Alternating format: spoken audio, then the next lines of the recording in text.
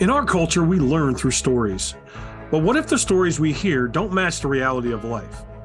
What if the stories we hear every day that tell us how to write the narrative of our lives actually lead us to a false narrative? My name is Tim Kroll, and on this podcast, you will hear real stories. The good, the bad, and the ugly. Real people sharing the hard times, the bends in the roads along life's journey. If you're ready to join a community of other real people who are writing the narrative of their lives, then go to narrative.live and join the community. Now let's dive into today's show.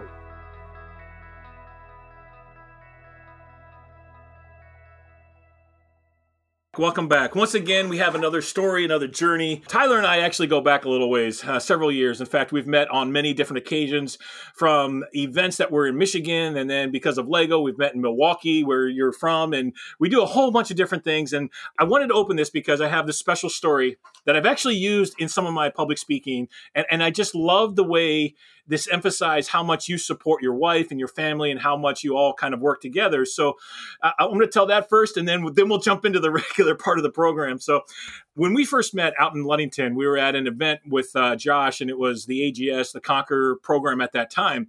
And we had this fun day activity planned and scheduled, and you and your wife were coming up, and I was helping with the skeet shoot component of it. And you guys were talking about how much you duck hunted and how you guys all love to be able to go out and stuff. Shelly actually was struggling to be able to hit the targets as they were flying out. And as we were talking, come to find out, she was very left eye dominant. And we had right hand guns, but we had her switch shoulders. And the first bird that flew out, she popped that thing. And you were just like so excited because you were watching her and she was successful, and it was just like it was thing. And I still clearly remember that whole situation and about how much you were proud of her and supported her. And like that really, really stuck with me. And I really appreciate that about your character. And I know there's a lot of stuff we're going to talk about. But anyway, I wanted to share that because that really, really impressed me. All right, into the real part of our thing as we go here. And as we introduce everybody, this is what we do. Say, okay, Tyler, for all those that haven't met you, we meet in an elevator. Give me the 30-second, who is Tyler? All right, so my name's Tyler Schmoll. I guess in 30 seconds, we could round it up as, I guess I'm more of the human version of Curious George. I kind of dive into things without really, considering the ramifications, but I have to know what's on the other side. And although, it hurts learning life that way, a lot of the lessons that I've learned have been very memorable because of that. It's also ingrained a sincere sense of grit in my heart. And with that grit comes the inspiration to push and lift other people up to do hard things as well. I've been blessed enough to have the right people fall into my life at the right time to encourage me when I needed it. And Tim, you are absolutely one of them. And as I've reflected back over the years, I can literally just name person after person and the core beliefs that I believe in and why I believe in them because of those people. So that's me. I love that. And there was a friend of mine, Tony Grubmeyer, he said this, that the teacher will show up when the student is ready. And it sounds like that's been the case for you, and you were ready to take that step and ready to go forward. So let's dive into that, because I know part of this, but I really want to hear it in your own sense of, let's first start with, what were your core beliefs? That's the word that you used. We used narrative. What was the false narrative, or what was the narrative that you fell into or believed was going to be about your life prior to becoming the adult, prior to actually stepping into the roles of responsibility? And again, it could be anything from, this is what I was told, this is what was shown to me, it was an example, all of those different pieces and parts that come together. But I'm going to give you the mic and let you talk about what you believed it was going to happen. Sure. So as a child, I don't remember a lot of, my childhood. I grew up, my parents got divorced when I was in fourth grade. My stepdad was, verbally and physically abusive. It's something that, I personally learned what not to do more frequently than what to do by observing what was around me.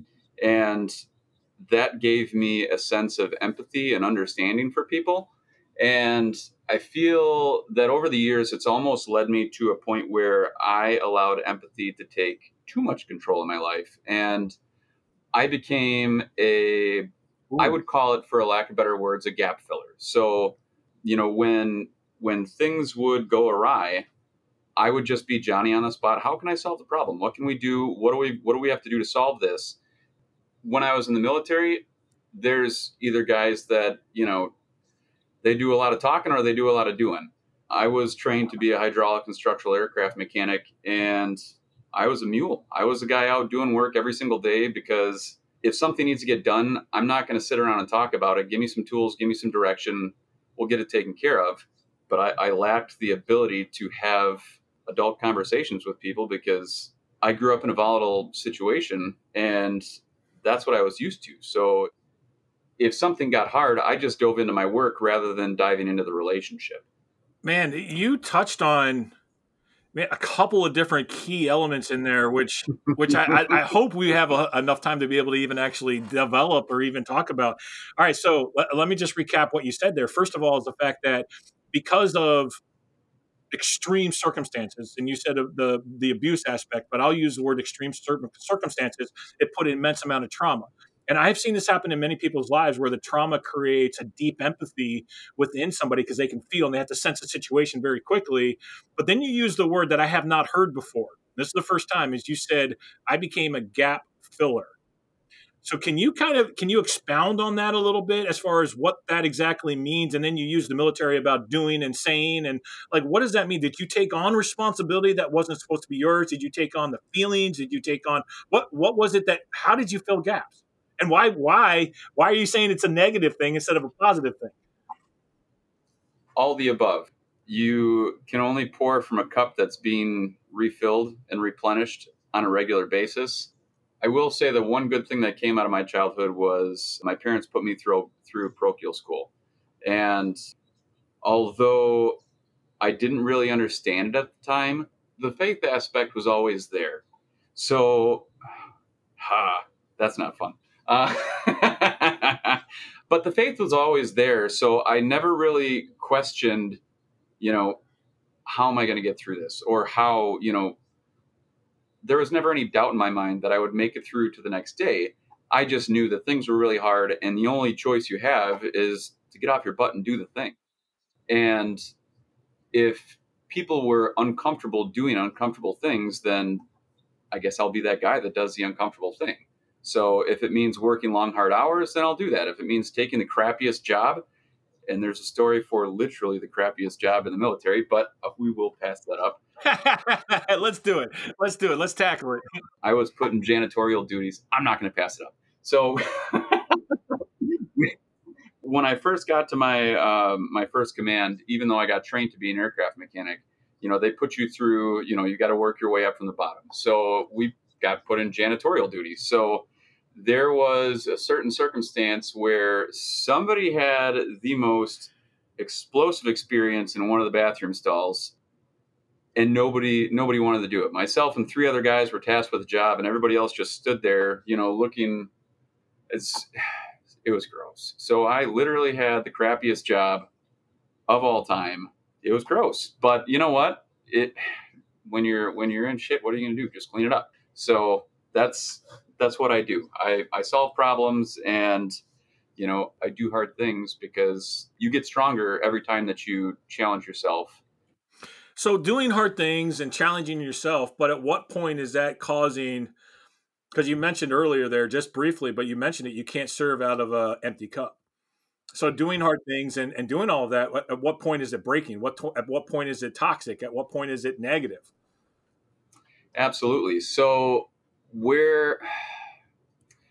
when I got out of the military, I started a landscaping company. So we did lawn care, snow removal. My dad, when I was a kid, he had a roofing company. He did snow plowing in the winter. And he instilled the joy of driving in my heart. And whether it be, driving a tractor towing aircraft, or driving a car down the freeway, or operating an ATV or a snowplow, just that connection with you and a piece of equipment and having that mindfulness of doing the thing has always brought joy to me. So when I had the opportunity to get into snow removal, it just fit like a glove, and it's a real hard glove for me to take off. So, but at what point does that? Because again, we talked briefly about the false narrative aspect of this and the fact that you can't serve out of an empty cup. But how? Maybe this is part of the transition. Maybe this is part of the wake up call that you had. But how do you know? You talk about good things. Having empathy, that's a positive thing. Being somebody that gets things done and stepping up, that's a positive thing. Taking responsibility, being a gap filler, that's all a good thing. How has that turned toxic, or when did that turn toxic, and when did that turn into something like, look, I can't do this much, I can't take this much responsibility? Where's that line? What do we look at? So as I grew the business, I enjoyed what I did, but with an excessive amount of empathy and a lack of boundaries, I found myself carrying more weight than necessary, which over the years I was conditioned to, because whatever you put in front of me, I'll take care of. But really, the transition point for me was once Shelly and I had kids, I got to the point where I had to choose between my children at home or, you know, the team. And I couldn't do either. I fell into, I guess you could call a freeze state. And I didn't know how to make decisions. I didn't know how to set boundaries anymore because I was so worried about hurting other people's feelings and speaking up about things that needed to be addressed. But I just, fear overcame me with, okay, well, what Yeah, if, I do speak up and we've got a really heavy workload and these people leave at the wrong time, or all of the little things. If you've been in business long enough, there's a whirlwind of negative thoughts that can spin through your head in any given moment. What if we don't get a check-in? What if I can't clear payroll? What if?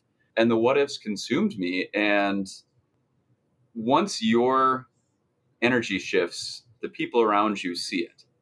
And if you lose faith in yourself, the people around you are going to lose faith in you too. And I lost faith in myself. I didn't know how to manage 20 plus people and manage, the hard things that were going on at home. I want to say in 2019 into 2020, I went about three and a half, 4 months, averaging about 8 hours of sleep a week. I was out plowing snow. I was fixing trucks when I got back.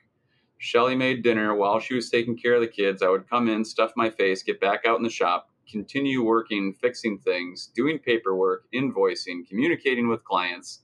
Everything got done, invoices got paid, all that fun stuff. But by the time that season was over, I was so burnt out because I was doing it all. And I had such a hard time asking for help because I felt I couldn't rely on people anymore. Once I got to that point, I couldn't do it anymore. yeah, that's a tough point to be at. It really was. And once you have the ball rolling with a business that big, it's really difficult to just shut it off. And when you do shut it off, you lose your sense of who you are because you were so consumed with doing what you were doing. I'm leading people, I'm inspiring people, I'm guiding people, I'm serving customers, all these different things. But I saw the difficult time that my wife was having at home, and I was like, no, I'm done. I started this business so that I could have the freedom to be able to spend time with my family and, really be involved in my kids' lives. Once the light clicked, I couldn't do it anymore. And it took probably 2.5, 3 years for me to unpack all of the stress and overwhelm that I went through and let go of the guilt and shame for failing. Because growing up, even though I was curious George just bouncing through life, I always figured out a way. And this time I didn't. I didn't understand why I couldn't continue pushing on with the business and still be there for my family. So I didn't feel bad pumping the brakes and focusing on my family, focusing on my relationship with Shelly and, reconnecting with the kids. I think one of the things that really broke me was when I walked through the door and the kids literally just walked right past me. Like I wasn't even there. And I was like, no, this isn't what I signed up for. So from there, I focused on yeah, I focused on my family. I focused on myself because, like I said, you can't pour from a cup that isn't full. And at that point, my cup wasn't full anymore. So at that point, I reached out to you, and you suggested reading a book called Fathered by God. It spoke to me, and as much as I was reluctant to lean back into religion because at that point I was really struggling with what I was going through as a child, things just happened to flow. I read that book. I got introduced to Destroying Excuses through you with Tony Grebmeyer. And from there on, it has just been okay, how can I find gratitude? Because you can either choose, do I want to have gratitude in my life, or do I want to be a victim? And do I want to sit in victimhood, or do I want to be grateful for what I have and get back into this mindset of just keep going? So you can slow down and you can rest, but quitting just isn't an option. So it took me a long time to gain the rest that I needed. Over the last year, I've found myself, I've found God, I've found peace and gratitude, all the good things, and I'm really excited for the growth that I'm going to be going through this year. So it's good stuff. So there's a couple of different questions I want to ask, and we'll go in a couple different directions. But what was going on in your brain when you realized you had to make the change? How did you?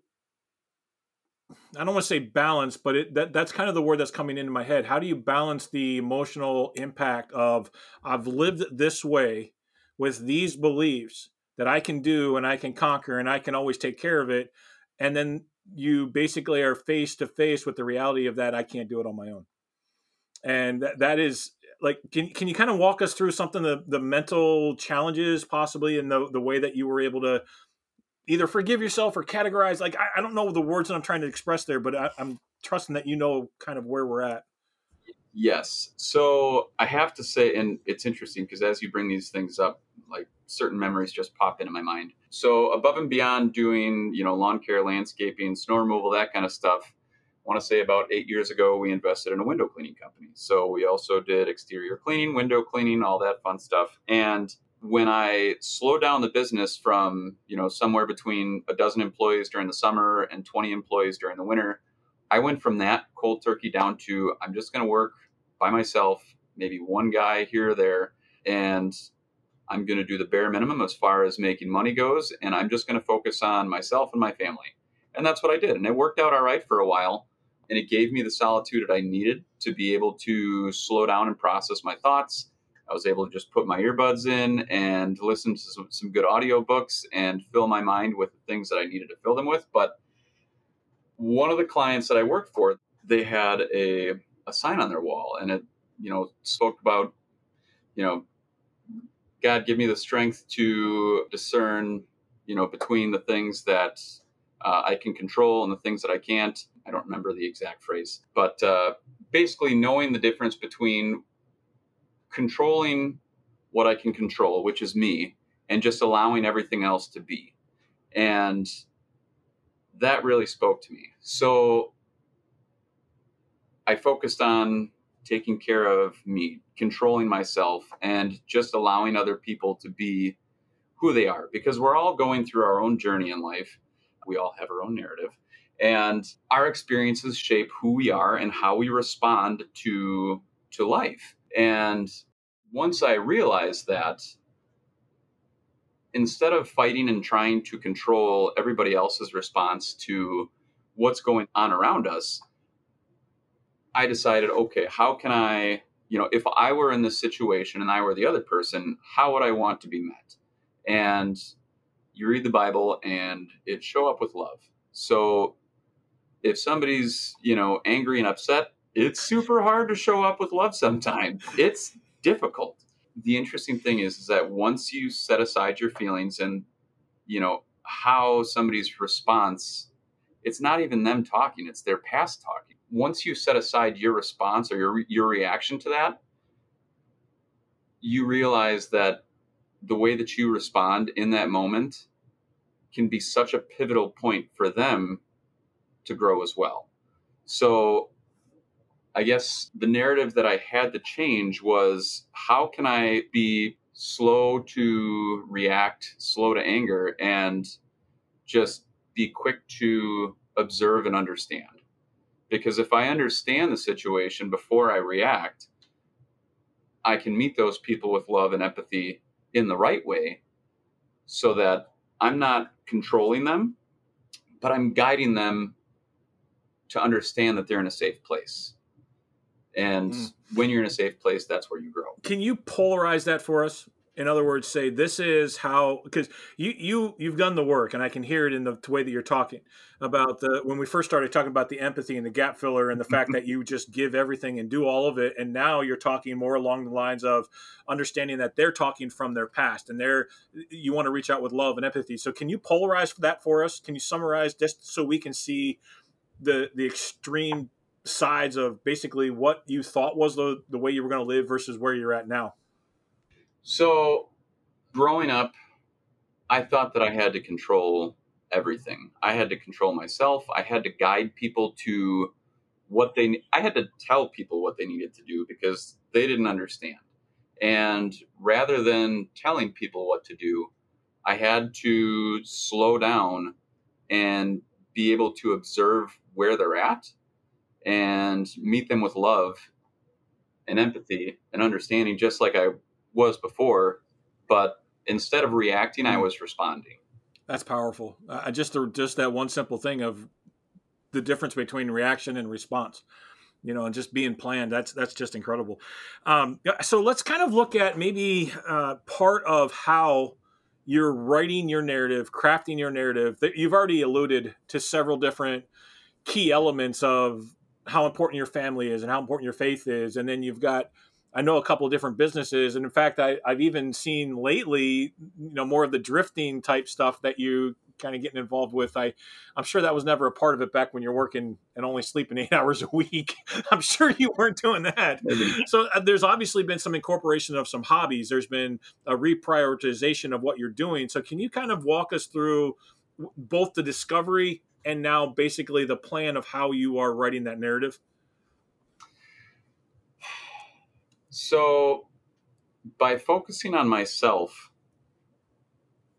I had to. I think drifting really came at a pivotal pivot. Pivotal. Oh my goodness, 3 times. Pivotal. Oh my goodness. It came at the perfect point in time. We'll just leave it at that. Ah. So, I went through a lot of anxiety and depression dealing with the downfall of the business and me accepting my failure as a father and a husband. And Can I pause you there? I sure, think this is a really important part, and I don't want you to lose your train of thought, but this is absolutely critical. And I'll ask it, but I think I know the answer. Did that depression, anxiety come into account because your identity was wrapped up in the business of the who you thought you were going to be? I would say absolutely. I mean, I'm the kind of person where I have a hard time lifting my head. So if I have an idea that's stuck in my brain, I have a difficult time letting go. And I don't stop until I feel as though I succeed. Nobody told me that entrepreneurship is it is a lifelong journey, and it's not a race, it's a marathon. So, yeah, I absolutely got wrapped up in it. And I grew the business to a certain point where I was like, all right, we're so close to breaking $1 million in gross. I just really want to get there. Why? Because I heard other people talking about, oh, we're making big goals, we're doing big things. And I was like, all right, cool. I'm going to keep up. Let's rock and roll. We're going to do it too. And that's when I started to lose control and just spin my wheels a little bit. Mm. So to tie that back into drifting came at the right time because I had a passion for driving, and drifting was a way for me to take all of my pent up energy and focus it in such a mindful way where none of the other stress that I had to deal with mattered. I'm coming into entry going 70 miles an hour. I dump the clutch, huck the car, and I'm riding the edge of the track. There's nothing else in the world aside from running the perfect line and pushing the car to the edge. By the time I've made it done with that lap, and it's maybe 45 seconds, 30 seconds, any stress that I had was gone. And then I'd get right back in line and I'd do it again. Okay, how can I perfect this? And it was something that I could challenge myself to do that wasn't work. And then challenging myself became fun again. I like when you're able to keep it fun, because once you put yourself in a situation where you challenge yourself and it's just a dig just to dig, I lost my juice. There was no passion for it anymore. And the cool thing about the drift community is everybody's there to support each other. You can start grassroots, you get a crappy car, and everybody's there. Hey man, I broke something. Do you have an extra part laying around? Yeah, here, I got some tools. Let's get you back on the track. It's such a wholesome environment where there's old guys like me. I'm creeping up to 40. I'm driving right next to guys that are 18 years old. And, I'm at this point in my life where I'm starting to speak my truth, and I'm comfortable sharing things that I didn't really feel comfortable sharing before. I'm becoming vulnerable with some of the difficulties that I've gone through, and I'm impacting these young guys. And then I get that little sense of fulfillment. I'm like, okay, cool. So when the business failed, I was like, man, I'm really anxious about starting over from scratch. And I'm aware of, a disconnect from older generations and younger generations where the perspective's different. Older guys that have grown up going through, say World War II, or going through Vietnam, or going through the Depression, they speak in a matter of fact, and there's no beating around the bush. It is what it is. And I get that because I grew up with that too. But I also relate to the younger generation because I grew up from that era where I gained empathy from understanding. Yeah. And so I'm kind of connecting the dots between the two. It's a really fun place to be in, because as these older generations are thinking about possibly getting rid of their business, I'm, hey, this young guy's really got some potential. I really think that he'd be a good fit to help you out. I see that the perspective that I have kind of mends the gap in between the two, and it's a fun place to be. Yeah, I get exactly what you're talking about with the drifting, because I feel it in the Lego, and it's an interesting concept. And I don't want to go too far down the rabbit hole, but I totally get it, because it's this community. It doesn't matter how old you are, how young you are, and it's not a competition between each other. It's a competition against the rules, the time, the infinite possibilities, the creativity. Your competition is the time, the perfect line, the pushing the car as far as you can, as far as the edge, and you're not competing against each other. So you're like in this together. I'm getting goosebumps talking, but you're in this together, and that's the community that you want to.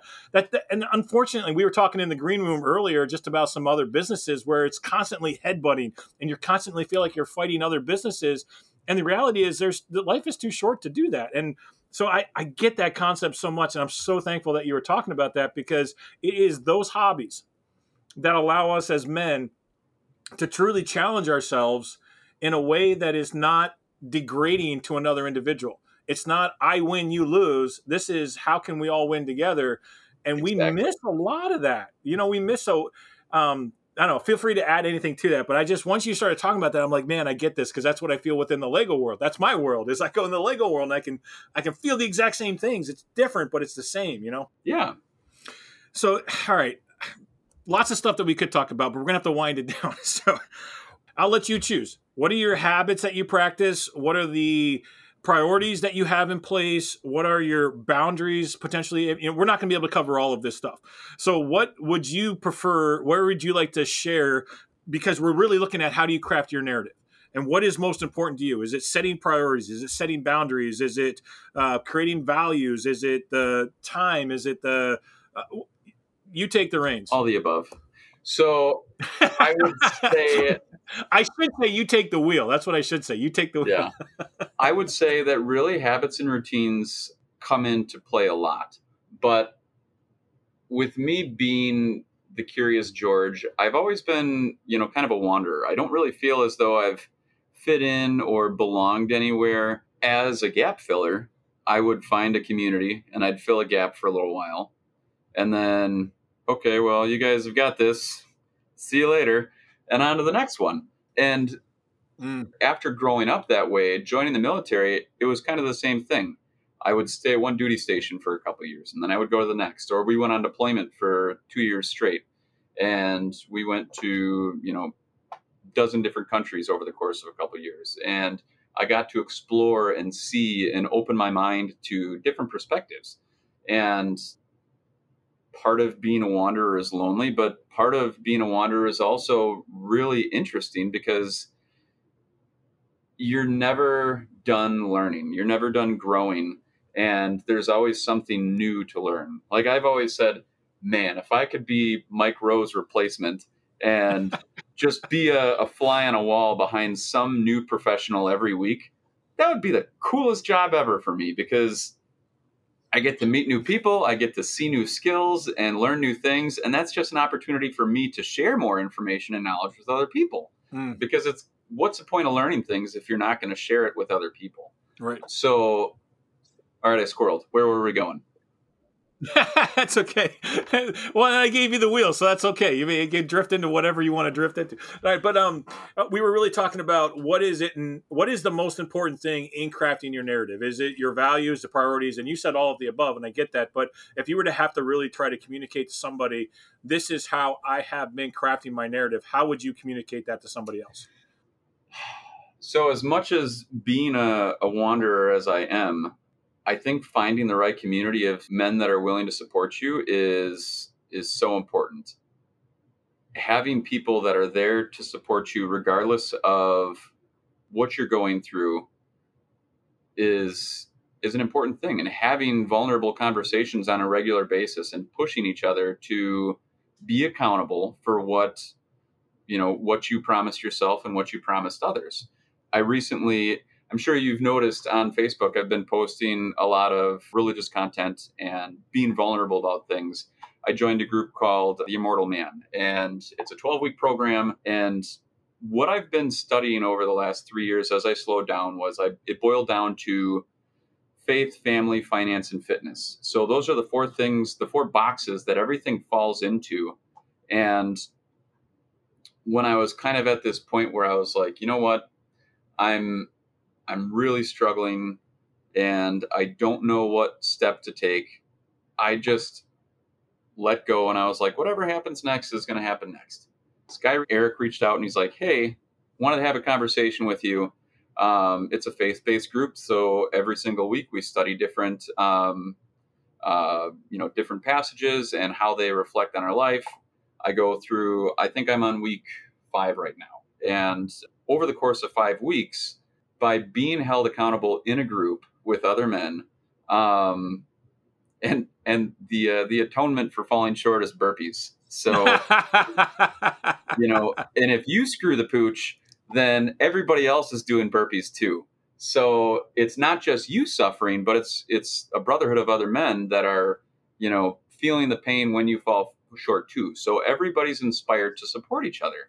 And once I made that decision to sign up for this group, it was like a light switch. I was like, man, I've been so busy leading and trying to find a way to do it on my own.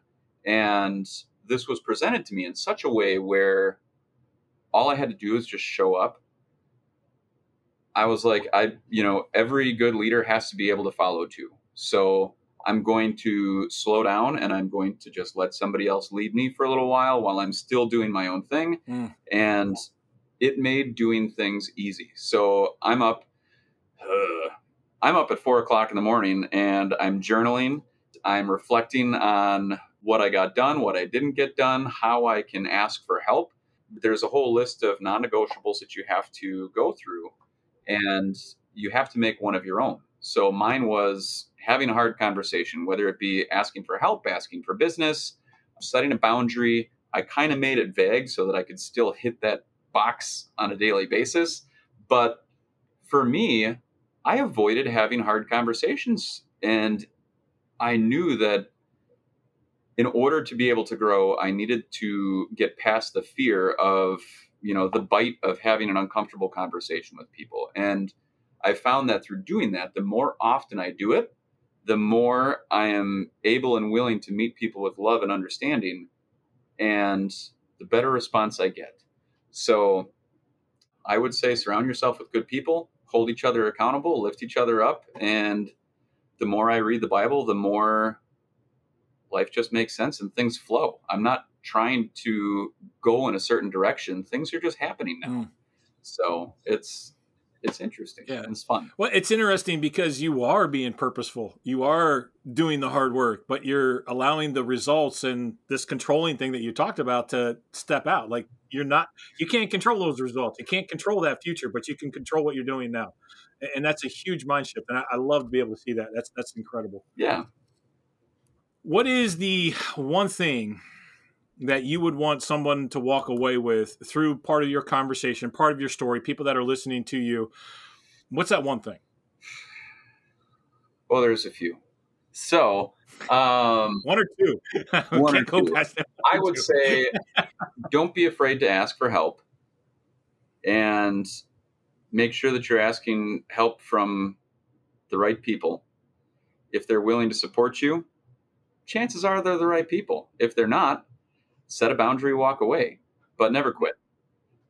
There's amazing people in the world, and you just got to go find them. And you can't be afraid of being let down, because if you walk around with fear, you're never going to get to where you want to go, because you're not walking, you're just sitting. Absolutely.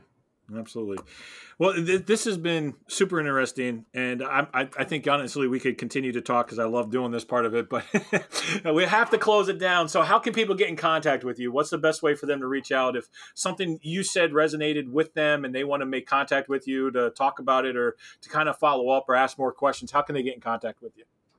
Yeah, I'd love to support anybody that has any questions. You can find me on Facebook. It's Facebook.com/Tyler Schmoll. Otherwise, if you want to shoot me an email, you can reach me at tjschmoll@gmail.com. Probably find me on Instagram or LinkedIn. I need to push myself to be more LinkedIn savvy.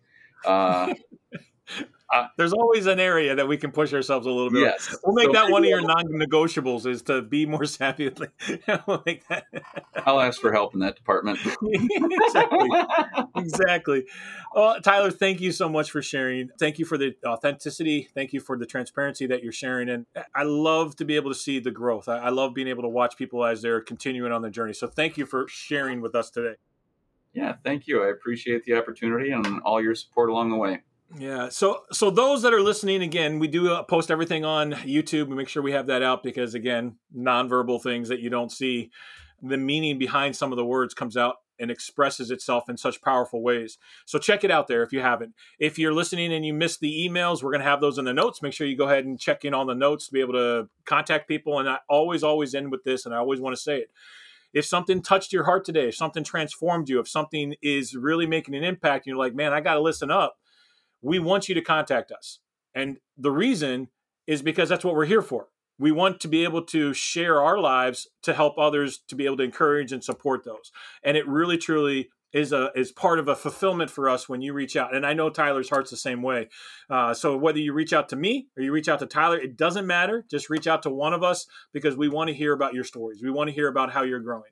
So thanks again for listening. And again, you got to hit that subscribe button. I always got to put that thing in there. You got to go down and reach it and hit that subscribe button. But until next time, keep crafting your story. You're the only one that can.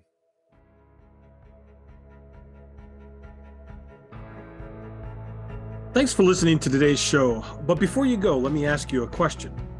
How would you like to be the author of your story? Take the next step now at www.narrative.live and enter your details to connect with a community of others just like you that are tired of living under the false narrative. Finding your true story and writing your narrative, it will give you clarity, freedom of your day, and it just might change your life forever.